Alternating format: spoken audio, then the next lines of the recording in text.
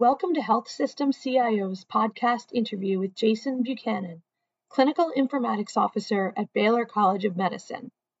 In part one, Buchanan talks about how the EHR implementation program he created can help providers more efficiently use Epic and stay updated on features, what he believes are the three main areas of burnout, and how leaders can work to provide a safe environment for both providers and patients.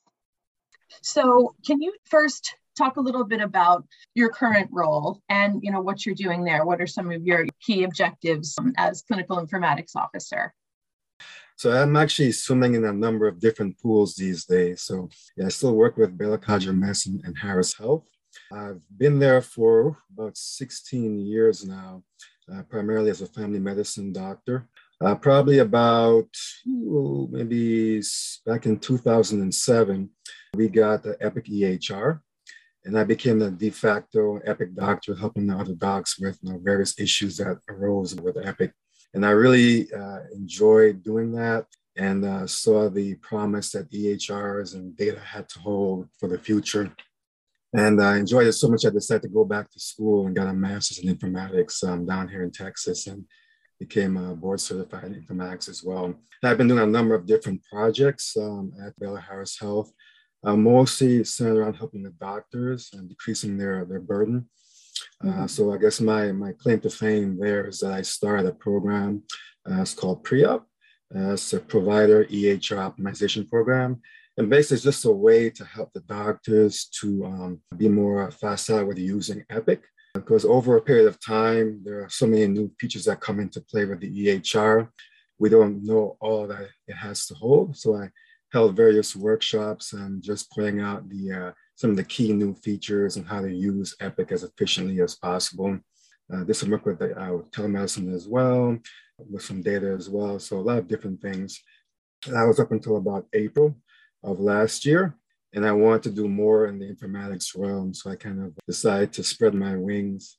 And I've worked with other entities doing implementations of Epic. I've also working with Kind Capital, that's an impact investment firm.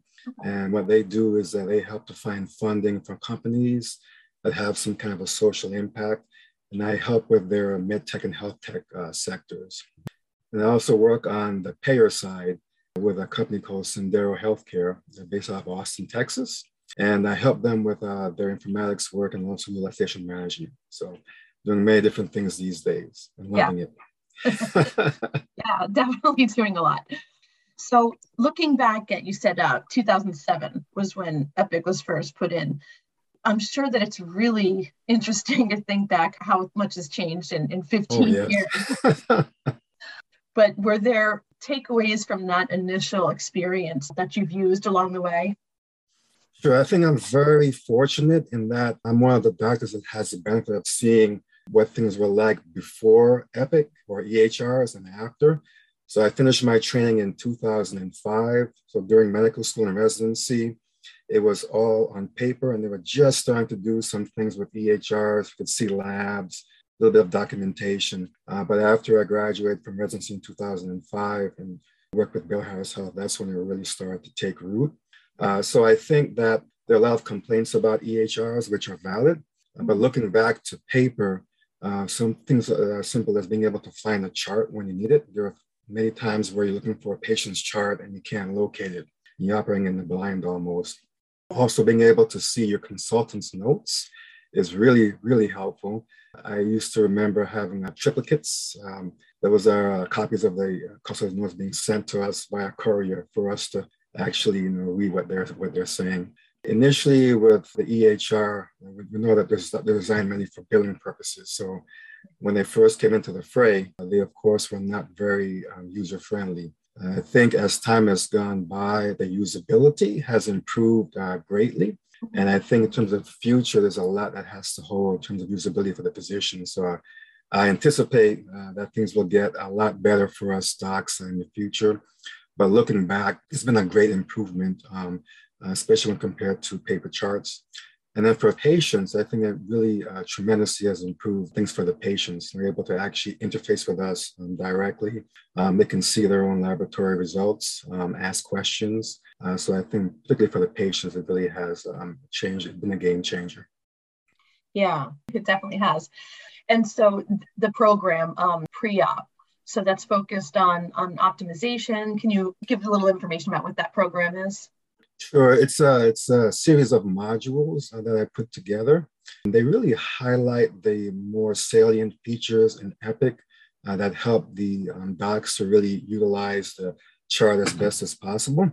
And there's certain things that I think there are various levels of usability that the doctors have in any entity that takes care of patients. So it's making sure that the really basic things, kind of like give you the more bang for your buck, are utilized is what's really important for me. Things like a search function. A lot of folks didn't realize they can search, for consultant's note using the search bar, or search for when a medication was given.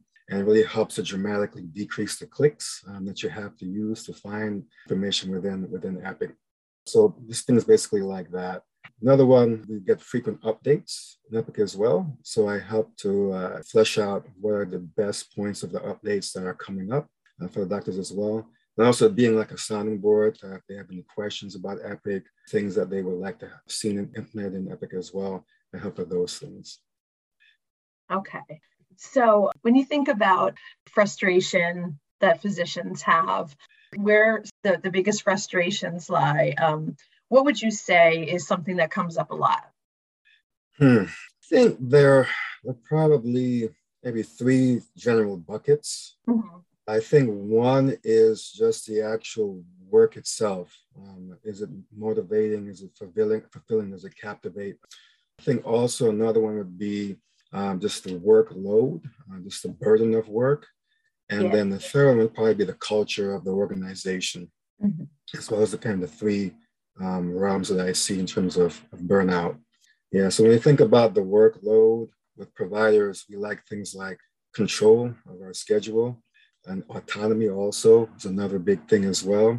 The EHR is typically the target when it comes to burnout.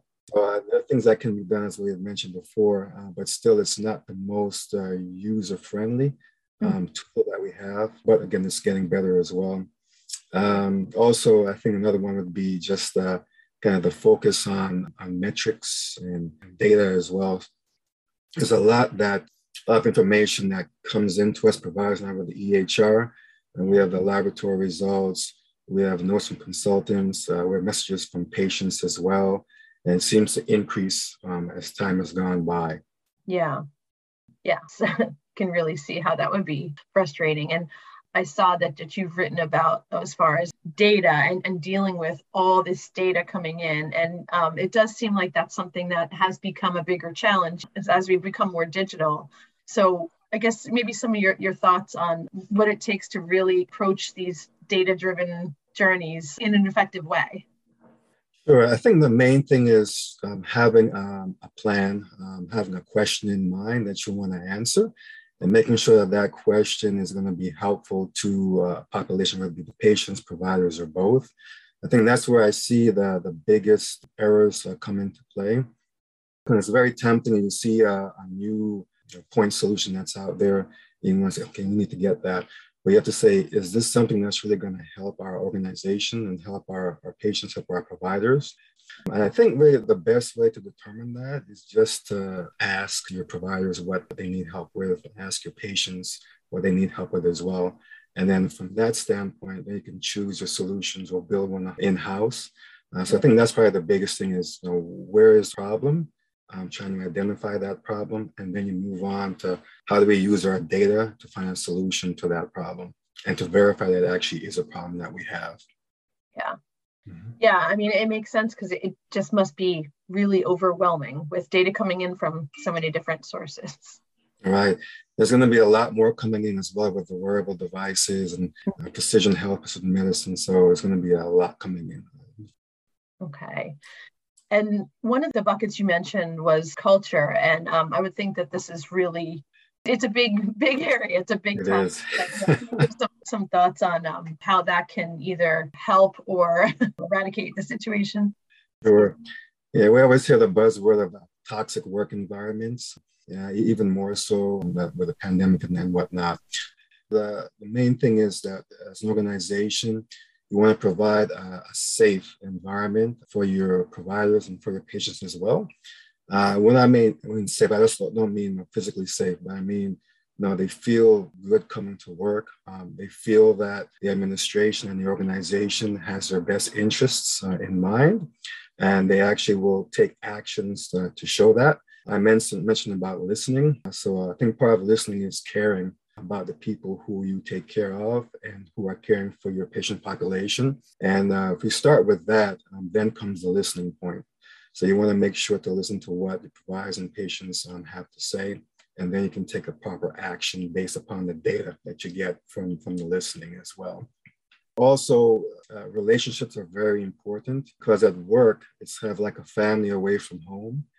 So you want to make sure that you have very healthy relationships with the other members of your organization. And you want to have the freedom to be able to speak about things that you like and that you don't like as well, without fear of any repercussions. I think that's pretty crucial to providing a healthy environment and a safe environment for your providers. I think also in terms of culture, being able to be recognized for your work shows that you're really appreciated where you're at. You want to feel like you're someone that's just sitting there toiling away, seeing a bunch of patients and not getting any pats on the back from your organization, because it's very hard to work and not feel like you're being appreciated. And also, I would say that it's important for providers that work together to feel like they have a very cohesive network. Yeah. Because they're going to be very tough times. When I say providers, I mean doctors, nurses, social workers. I've had the benefit of being in an organization that's really pro on those kind of things. Mm-hmm. And so there's a lot of interplay between the doctors and nurses, the social workers, the clinical pharmacists. We all work together in small pods to help our patients. And I think that really dramatically increases the likability of going to work and seeing patients, especially these days. Thank you for listening to this podcast from healthsystemcio.com. To hear other podcasts, visit our website or subscribe to our account in iTunes at healthsystemcio.com/podcast.